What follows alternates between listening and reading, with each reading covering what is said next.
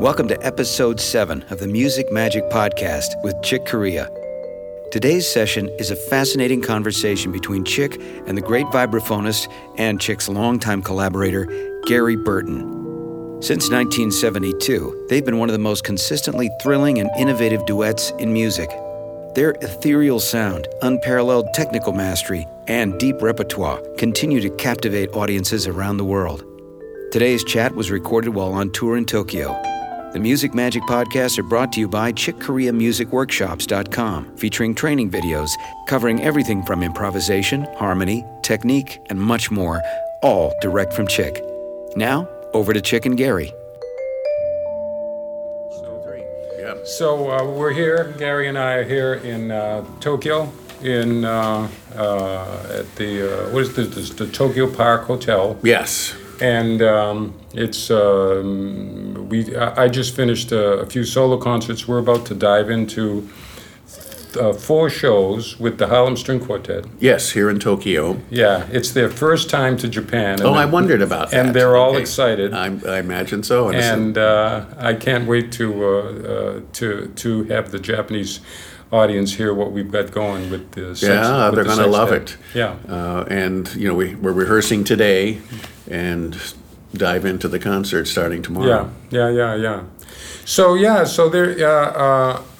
I have no plan for. I didn't make any notes. I'm not. This is not a seminar or we're not trying to teach anything. But I'm. Gary and I, we've known each other since the late '60s. That's right. And in fact, every time we talk about when we first met, we have 2 different versions going on. I can't really remember some of the incidents that you remember. I played in Gary's band for a little bit. That was after the Stan Getz Experience, right? Right. That's right. But our connection goes back, of course, to the Stan Getz Quartet, which Gary was a member of for 3 years. What years? 64, 5, and 6. Yeah. And then you came in right after me. Right. Yeah, exactly. How long were you with Stan, actually? A good year or 2 years, maybe. I remember coming to see you guys at a club in Boston. Stanley was playing bass. Oh, that was the second iteration. Time. That was the second iteration. Oh, okay. The first time was when Steve Swallow called me up. That's right. And Roy was still in the band. Okay. Roy Haynes and Stan. And I worked, we went to Europe. We went to Mexico City, I remember. We played around the U.S. We played at the Village Vanguard in New York, and we did a bunch of gigs with Roy and Steve. Then we did the recording Sweet Rain. Yes. Which was without Roy and Steve, which was with Grady Tate and Ron Carter. Yeah. Now, should we tell the interesting story about that? Well, do you remember this? I remember what happened from my end. I don't know, were you connected into that? Well, Steve told me that Stan had first recorded the same music with the group, with Roy and Steve. We went in the studio, and see, we were on the road, and we had a repertoire. So we went in the studio with the traveling quartet was Steve Swallow, Roy Haynes, Stan, and myself, and we went into the studio to record our repertoire.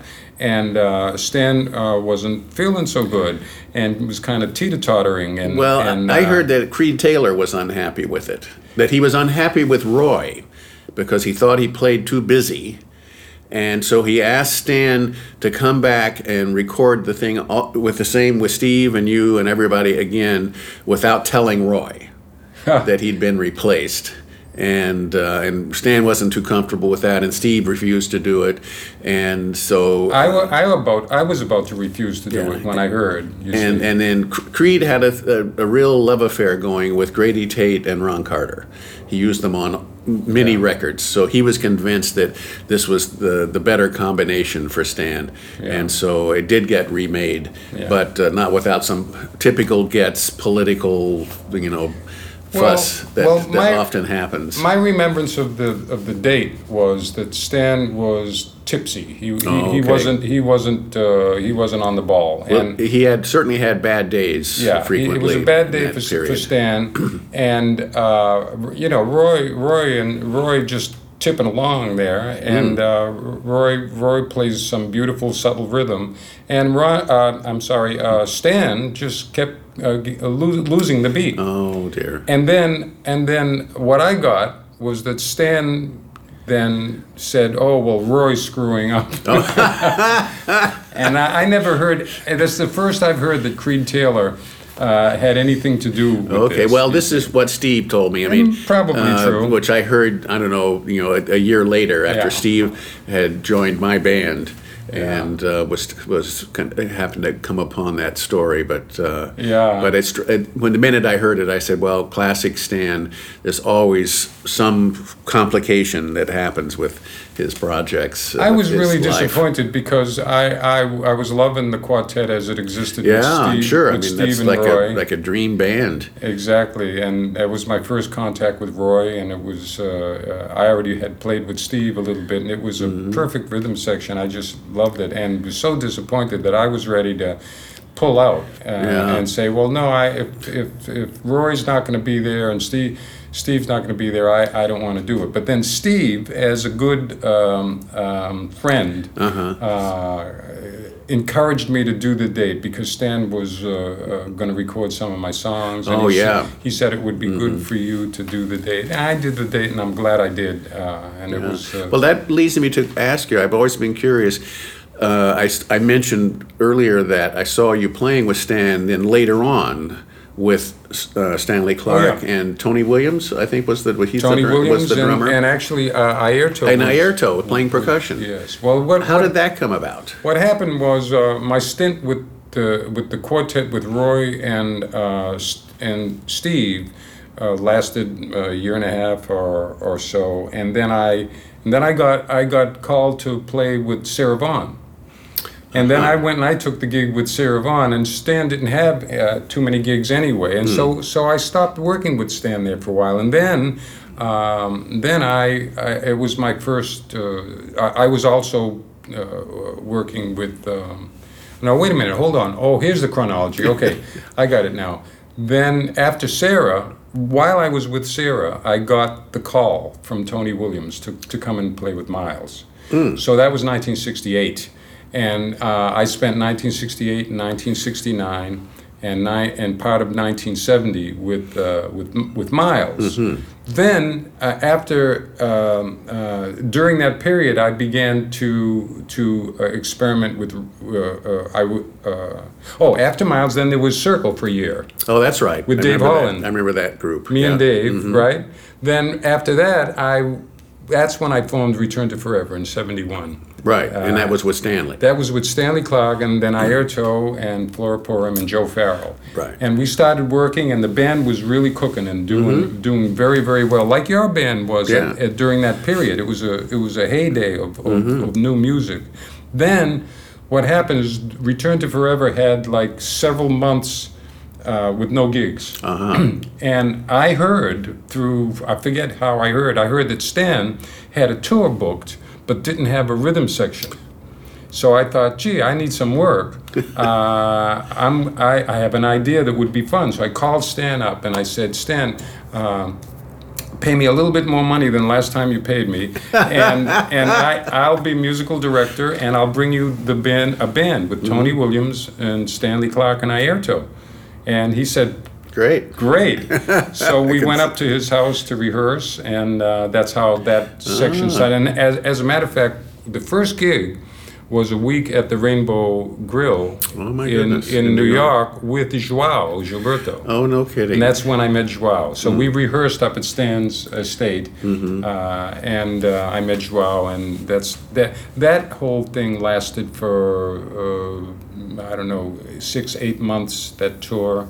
Stanley stayed on after that, but then we went back to Return to Forever. I guess I was lucky I happened to see see you guys play then. Where? Well, it was in Boston at Lenny's on the Turnpike. Oh, right, yeah. And of course I was living in Boston then, so I saw you were going to be there, so I went up to check it out. And it was the first time I had seen Stan play with a more modern rhythm section. Yeah. And because he was, evolving as a player, and he wasn't playing mostly standards anymore, bossa novas by that time. He was playing your tunes. Yeah. And now, was that around the time you made Captain Marvel? Yeah, because I brought as musical director, I brought a bunch of songs in, and we recorded Captain Marvel, La Fiesta, a bunch of my songs that Stan really liked. And was I, when you heard us at Lenny's, was I playing electric piano? No, it was acoustic. Just acoustic. Yeah. I added the Rhodes after that. And that was our first connection. The Stan Getz Quartet produced all of that. But one of my interests, a question. Not a question, just an interest of mine, because I haven't read your whole book yet. It's really great, but I love the anecdotes, the way you tell what your experiences were. But I'm interested in the period where two things. First of all, let me get one thing at a time. Going back this way, I'm interested in the period where you started to make a connection doing concerts together with Duke Ellington. And you talk about Duke a little bit, and you were on the road with the promoter, the great promoter's name from Boston, George Wein. George Wein, and he was the connecting factor. Yeah. Now, what year are we talking about? Well, I got to know George while I was with Stan. Because as you know from that era, Stan had a terrible alcohol problem, and it was kind of necessary for somebody on the scene to kind of take care of some business stuff, with the club owners or the concert promoters and so on. When Stan was sort of out of it on some days. And so that became my role. And as such, I got to know a lot of the club owners and promoters around the country. Because they actually liked me a lot because they felt like I had saved the gig with Stan from being a disaster. You were actually tour manager for that band, right? I was, because Stan was so inept at it that I volunteered to do it just so that we would have hotel reservations when we got to cities and things like that. And but it turned out to be a great connection for me because I met these, the industry people, which a side player usually doesn't, deal with. And George Wein booked several tours with Stan. Yeah.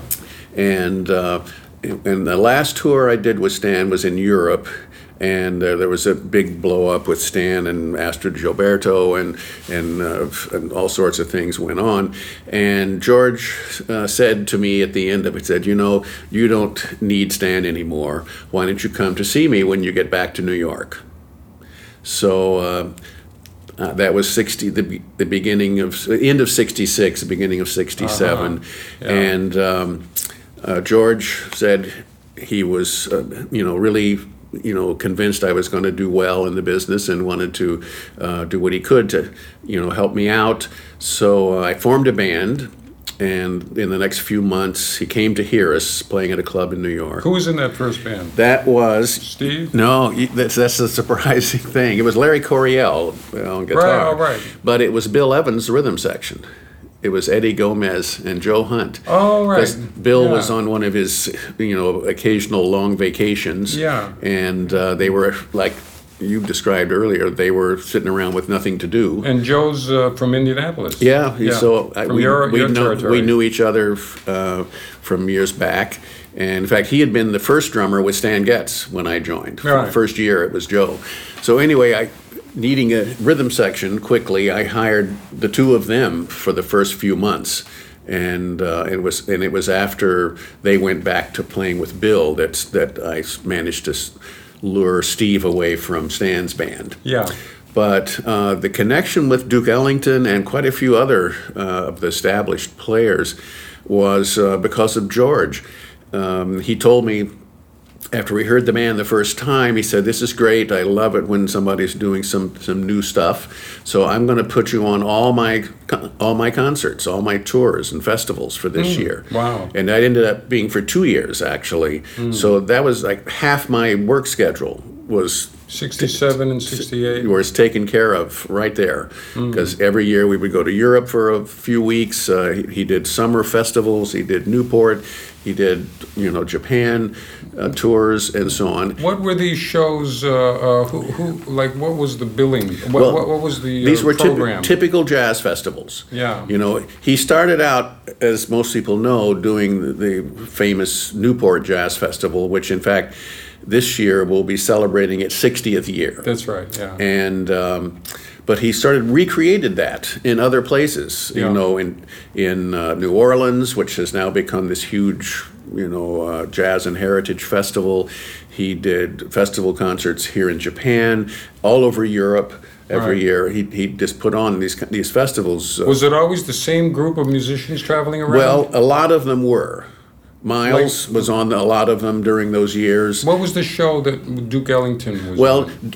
George was the sole booking agent for Duke's band for the last decade that he was in the business. I didn't realize that. He ended up just saying, "Look, George, you just take charge of it, and I'll just work with you." So, and of course, to George, that was a great honor, being a musician himself and having Duke as a hero all those years. Yeah. So he worked like crazy to send Duke on tours all over the world, to the Far East, State Department tours and all that sort of thing. And George would not only book the dates, but he would send his own people along to be the tour managers and so on. So, since I was also doing a lot of George's festivals and tours, I ended up seeing Duke, constantly. Yeah. Every. What was the show like? It was just you and Duke, or other bands? Some nights it might be, but usually it was a typical festival night. There'd be like 4 or 5 bands. Different bands each Different time? bands. I see. I each thought time. the same group no, of bands. there was travel. one long summer tour that was the same bands. Yeah. With Thelonious Monk and his quartet, my band, Cannonball Adderley's band, and Jerry Mulligan, and Dionne Warwick. All in one night? Oh, it was one long afternoon night. Wow. It was with Duke? No, not with Duke. That was a George. That's the only George Wein tour I did where it was everything was exactly the same 5 bands. What a lineup for the whole summer. And through that one, I got to spend quite a bit of time with both Cannonball and with Monk. Yeah. Which was both great experiences, getting to know the band members and so on. Did you chat with Monk? Oh yeah. Well, you couldn't chat with Monk so much as you would sort of have a conversation, but his responses were always mysterious words, sentences that you weren't sure what he meant. He liked our songs a lot. Yeah. Yes, he would comment about the songs. But then, that's nice. And he would say, "Oh, that song, yeah." And then he'd look at me with this point at me and said, "Wrong is right." Yeah, right. So we called the song that. As a matter of fact. That's one of his things, isn't it? That was one of Larry Coryell's tunes. Well, there's a good title for it. He's got a bunch of tunes that have titles that I imagine was him walking into the control room after laying the track down, and the producer asking him, "What's the name of that, Thelonious?" And he'd say things like, "Think of one." For instance, was one of the names of it. Yeah. That would be. Another one is "Ask Me Now." Well, with Duke, the first time I met him, I was still with Stan. We were at a festival, and we finished our set, and Duke's band was going to be on later. But he walked up to me as I was packing up my vibraphone, and started talking to me. And I had played a solo piece, an unaccompanied solo on the vibraphone, which would, he said he hadn't heard anyone do that before. Yeah. And it's still pretty unusual. He said, and he really liked it when somebody found a new way to use an instrument. Oh, yeah. And of course, he said that. Huh? Yeah, and of course that's just like the way he ran his band. Yeah. Anytime he found somebody that could double on violin or play a little of this or a little of that, he'd write them into the charts. That's right. Yeah. So vocalists. So he talked to me for about 15, 20 minutes that night, and then every time I saw him after that, he was just the most gracious. He would come charging across a crowded room to shake my hand and say hi, and he had these great flattering lines that he was famous for. He'd walk over and say, "Well, I can see this is a classy affair. I see you're here." That kind of stuff. So, I got friendly with him and some of his band members, not the real famous older guys who I didn't even have the nerve to talk to. Yeah. But a few, the bass player I remember, saying hi to and talking to. Yeah. And the highlight of my Duke experience was when he invited me to one of his record sessions. Oh, yeah. In New York. What was the session? The recording was the Far East Suite. Yeah. Which is maybe considered by many people to be his best record ever. And we were both on RCA. That was another reason that I saw a lot of him. We were on the same label those years. And often the record company would have us sitting together at the Grammys or at publicity events and that sort of thing. So he said, "Well, the band's going to be recording next week. Are you in town? Come on by." And I thought, wow, what a fantastic thing. Yeah. So I pictured, he said, we start around 9 o'clock at night and go on. And I pictured, this RCA studio, which I was familiar with, and, the band out in the studio playing, and I'm in the booth with the engineer and maybe a couple other people, sort of thing. Where was this? In downtown New York on 23rd Street. Yeah. And when 68 or 69? What year? Yeah. It was 67. 67, yeah. Or 67 or 8, around in there, I guess. Mm-hmm. So as I came around the corner from the subway stop and saw the front of the building, normally at that time of night, it was all industrial buildings. It would have been dark, no people around. But there was this big line of limousines in front of the studio. And I thought, oh, that's interesting. And I walked in. There must have been 100 people in that studio, dressed in tuxedos and gowns and furs. It was like a Harlem ballroom event had moved downtown to the studio. And the booth was totally full of people. And it spilled out into the studio with the musicians, set up folding chairs like a little audience in front of the band, just kind of listening to them. It was a pretty big room. Yeah, big room. And so I found a chair and sat there and, didn't know a soul except for a couple of the band members and Duke, and watched him work through this chaos of people talking and hanging out and like a party going on. Yeah. And they're reading down this music they'd been rehearsing, and he was So they were reading music at that. Oh yeah. So they hadn't performed that suite. Well, I suppose they would have rehearsed it some. Yeah. He was famous for rehearsing after they finished gigs. Yeah. He would then stay on and rehearse till 2 or 3 in the morning, working on new music, with the band.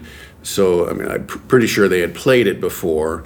And I remember one piece, he started playing, and about 10, 15 seconds into it, he said, wait, something sounds wrong. And I figured out that one of the sax players was still playing the previous song. And he said, well, nobody told me we were changing. I mean, really, another whole take was Johnny Hodges had gone to the bathroom and hadn't come back, and they counted off and played and did a whole take. He wasn't even on it. Oh, I see. He plays lead alto. Yeah, before anybody noticed. Yeah. So it was kind of a loose thing, and a bunch of cynical old guys, to whom this is just another gig for them. Wow, yeah. Of the thousands they played with Duke over the years. Was Billy Strayhorn there? He was there, and I didn't know him because he was never out on the road with the band where I'd see him, and I knew who he was, and I only found out afterwards that he was there. He was already. Ill with cancer at that point, and didn't. He only lived another 6 or 8 months after that. Oh, I see.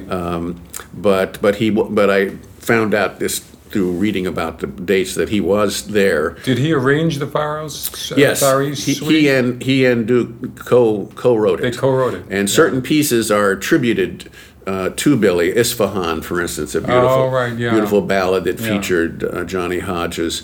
So now I just heard one day. I'm sure they recorded for 2 or 3 days, so I heard probably 3 or 4 pieces that went down. But I did at the time. I didn't know how great the music was. I was so overwhelmed with the scene that was going on. But then the record came out, and I got it. And was just amazed. I've got to catch up on the Far East Suite. I've listened quite a bit to the Nutcracker Suite. Oh, I like that one too. That's also a fabulous recording. Yeah, the recording of it. And then there's the Thursday Suite. Right. That is also beautiful. Those are like in the day were like I don't know the influence of classical music and orchestration, and the guts and beauty of jazz and rhythm merged together. Coming together. Yeah. Well, I read this recent wonderful biography of Duke Ellington by Terry Teachout, the writer for the Wall Street Journal. How do you spell the second word? Just like it sounds. Teach. Teachout. Teachout. Oh, okay. And he's a terrific jazz writer as well as a theater writer, reviewer. And he wrote this classic biography of Louis Armstrong about 5 years ago called Pops. That was a bestseller. Oh. And then now he's done the other father of jazz figure, Duke. And it's a terrific book, and I learned so much from it, reading the details of it all. I have to check that out. And it talks about Duke's desire to bring in classical influences in the writing, and also to get recognition from the musical community. Nowadays, that would be an easy thing to easy sell. Yeah. But at the time, Duke, he came up as a dance band. Right. Exactly. Playing in clubs in Harlem and stuff, and it was a struggle. His agent for many years was Irving Mills, and that was part of the sales pitch for Duke's band that they were a higher class opera musical group than the typical dance band. I think his first band in Washington was 1929, wasn't it? Probably would have been that around that time. Yeah. He was born in 1899, 1900, right? In fact, Duke's sister told me once that she viewed Duke as growing up with the century. Yeah. He was in his 20s when it was the 1920s. Yeah. He was in his 30s when it was the 30s.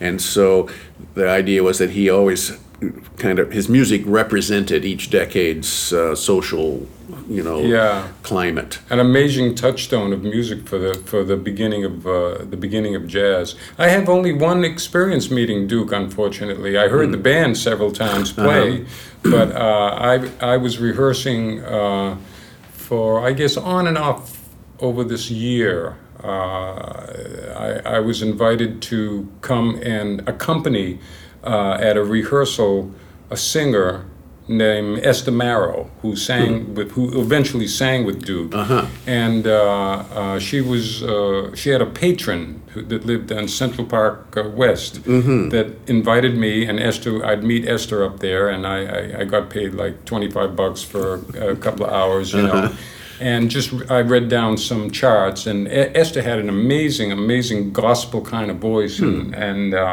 so I did that for a while, and then one morning I was asked to come down, that we were going to go and take what we were rehearsing to audition for Duke. Ah. So we went over to Duke's apartment. Terrific. And played. I played, and Esther sang, and I got to shake the man's hand and just say a polite hello, but never got to really know him. And then Esther Marrow actually recorded. Got the job. Yeah, she got the job. That's cool. That's very cool. We accomplished that. Yeah. Those early days are something else. And now my other interest about you. You mentioned it to me once as we were traveling. Was you're Indianapolis is. What's your hometown? I'm from Indiana, but not Indianapolis. The nearest big town to where I lived was Evansville, which was in the very bottom of the state, just almost on the Kentucky border, and so I grew up in a little farm town. But so I know you started early with your family playing the vibes. My interest is how did you connect with the jazz world? Well, it's kind of an interesting story because I discovered jazz just as a listener, as a lot of musicians do. Wherever you live, you eventually find a record somehow that crosses your path that grabs your attention, and you say, "What the heck is this?" And for me, it was a Benny Goodman record that I had no idea how I came across it, but I put it on my little record player and couldn't get over this, how complex and how exciting, and the energy and this improvising that was going on. Did it have a Hamp on it? No, this was not his original band. It was sort of a big band, but it was not one of the famous records from the 1930s. This would have been recorded, recently at that time in the 50s. So it was his. Was Sid Caesar playing tenor?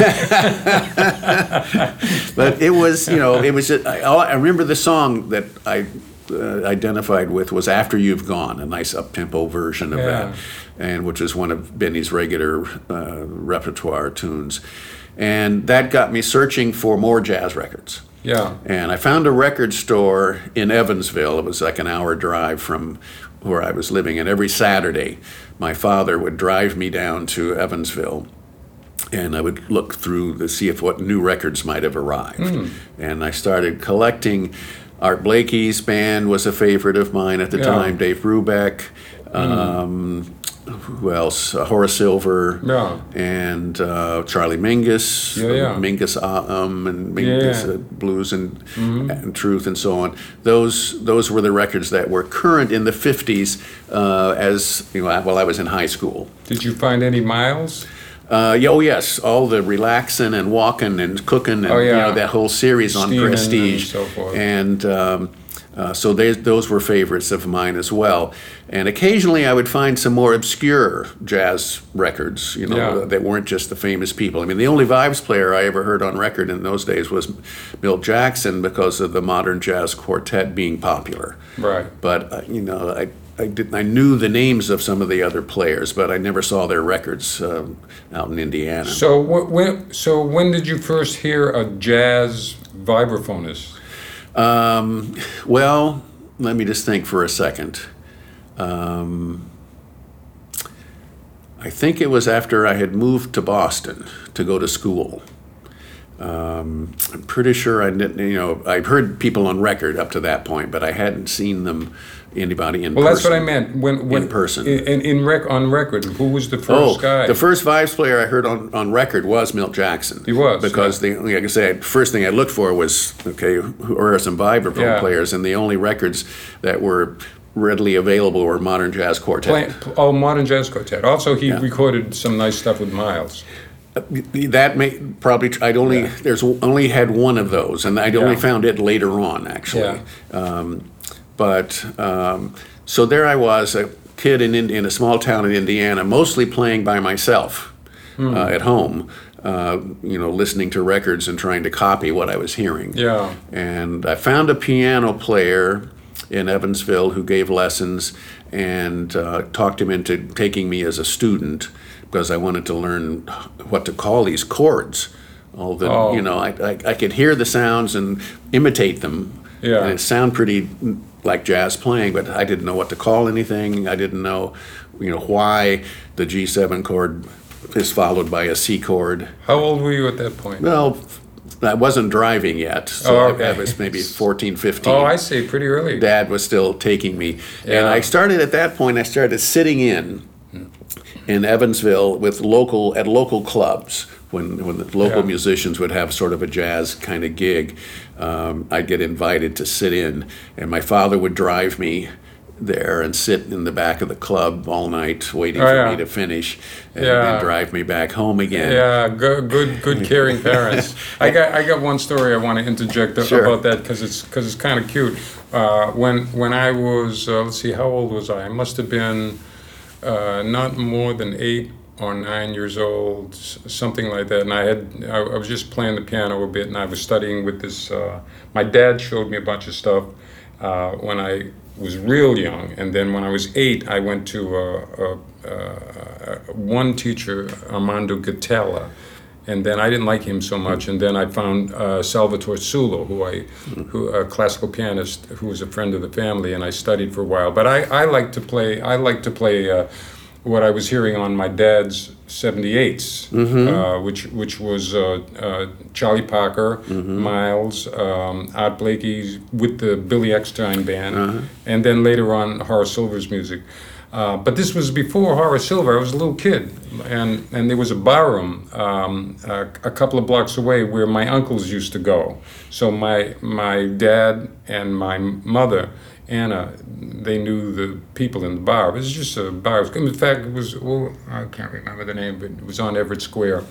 But they had a piano there. And my mother thought it was a good idea for me to go and play a little bit. So she would accompany me in the early evening, like after dinner. And I'd sit down and I'd play, and she'd sit right next to me, like a security guard, make sure I was cool.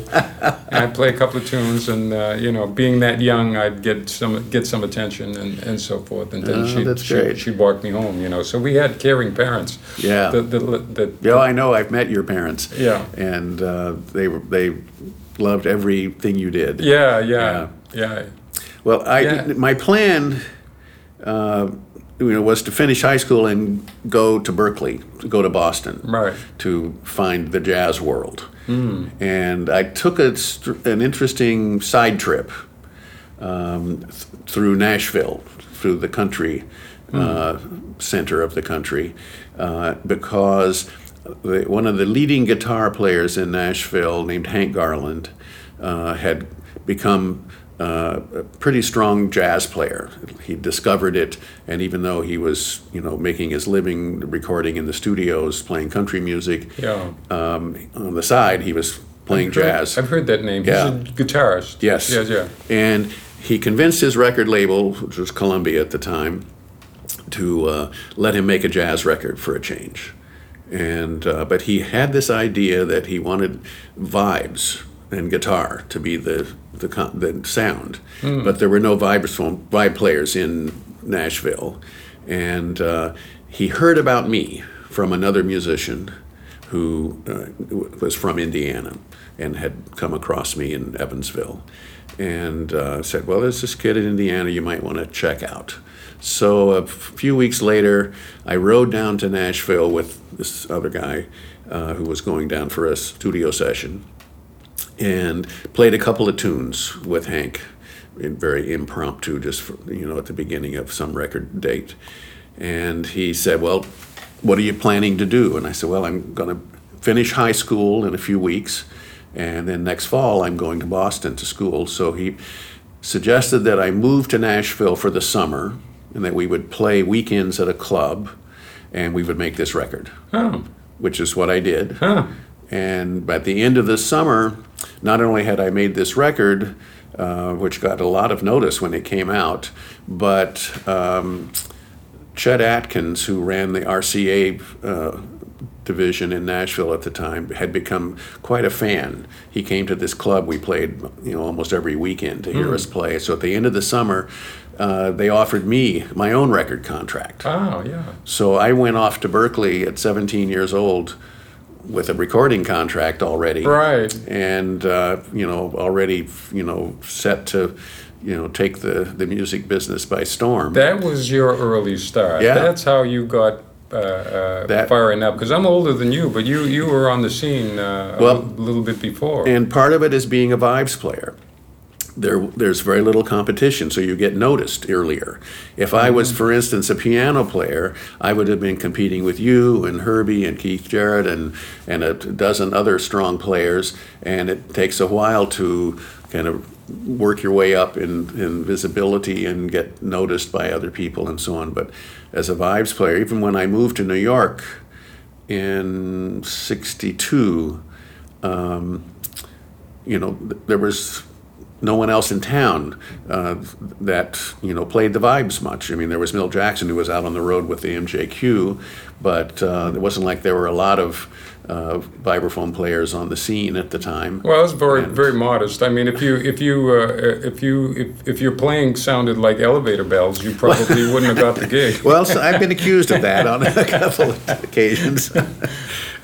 But so I took a funny route to get there. Yeah. How fortunate.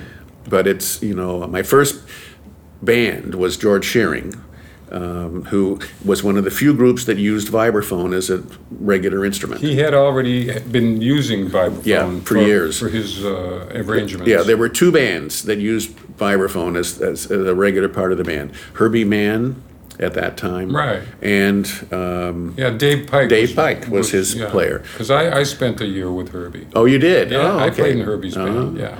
And, Herbie hired me, but then didn't follow through. Oh, yeah. He called me up, had heard about me, said, come down and check out the band. We're playing at Basin Street East and see what you think. So I did. And Pike was in the band. I guess he and Herbie were having some kind of falling out at the time. And so Herbie was thinking to change. But Dave got all, upset and threw kind of a scene when I showed up, even though I hoped not to be noticed by him, but he recognized me. And although we'd never met, wow. And he said, friendly competition early on. And he said, "Did Herbie ask you to come down?" I said, "Well, yes, he did." He said, "Oh man," and it was, and they had a big. So I figured, well, that'll be the end of that. Yeah. But no, Herbie came over and said, "We're good to go. I'll call you in a week or two, and about the next tour, which starts in a few weeks. Look forward to playing with you." I waited and waited. The phone never rang. Oh yeah. Finally, I decided I got to find out if this is happening or not, and called his manager, Monty Kay, who said, "I haven't heard anything about this at all. I don't know. I'll mention it to Herbie," who then finally called me to say, "Well, Dave and I kind of worked out our thing, so thanks anyway." That must have been around the time I played with Herbie, and actually Herbie gave me my first recording. Oh, no kidding. Herbie Mann, yeah. I guess around that time he was given some funding by Atlantic Records to form Vortex Records. Yes, I remember that. Yeah, and he asked me to make a Latin record, and I refused because I had some other music I had written, and he asked me a couple of more times, and he kept wanting me to put timbales or conga in or something. And I said, "Well, no, I've got this music, Herbie, they're all ready to go." Finally, he relented and let me go in the studio and do whatever I wanted to do. And that was Tones for Jones Bones. Oh, no kidding. Oh, I remember that one. Yeah, that was my first recording. So I didn't realize that was your first. Yeah. Okay. Yeah, first under my name. Mm-hmm. That was with Steve Swallow. Yeah, that's right. And Joe Chambers. Woody Shaw, and Joe Farrell. Mm-hmm. Yeah. So wow, we've got New York. I just got an email from Marcus Gilmore, my young drummer, Roy's grandson. He's in town with Vijay Eiler, and he's in Japan. No, he's in Japan. They're playing at the one of at the Blue Note or Coconut. No, another one of the clubs. Yeah, another one of the clubs. Okay. And but. when I wrote him back, the reason why I thought of Marcus is because when I wrote him back, I said, "Yeah, welcome to my favorite city in the world after New York."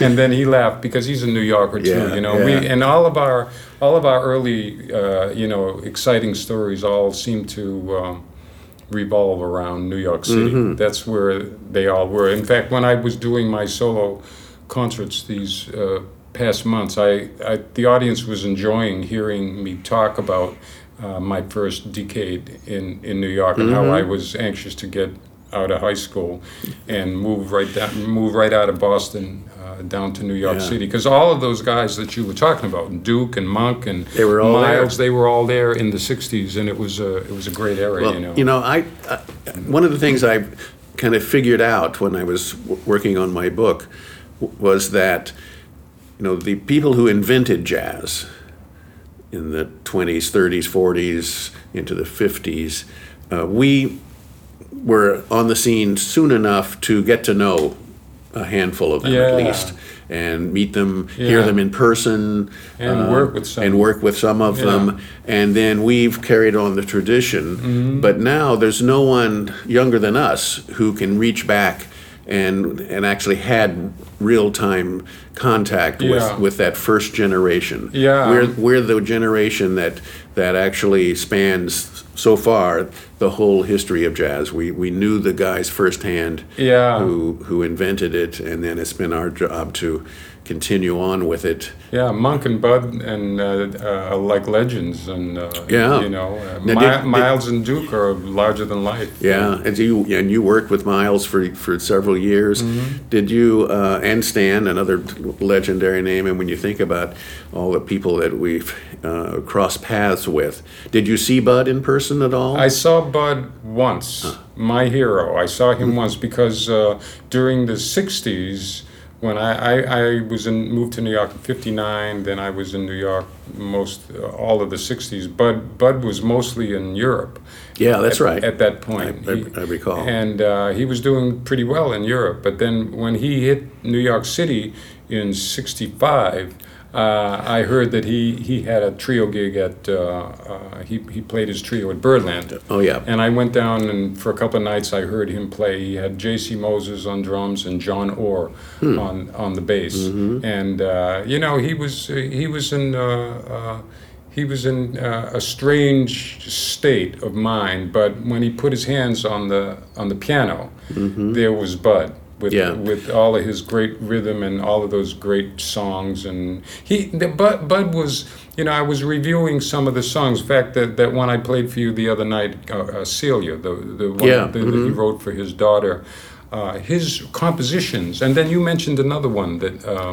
Whale. Oh, Whale, yeah. Whale, yeah. Bud's compositions and his melodic improvisations are some of the most lyrical in bebop. Definitely. They're bebop-y, but they're so singable. He was one of my favorites. So I got to see him that one night. It was amazing. There's only a few people that I missed that I would love to have seen once. Billie Holiday, Charlie Parker.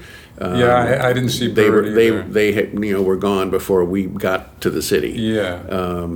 And Louis Armstrong, I never saw him either. I would have liked to just for the one-time chance to, he Touchstone. He was such one of the founding guys.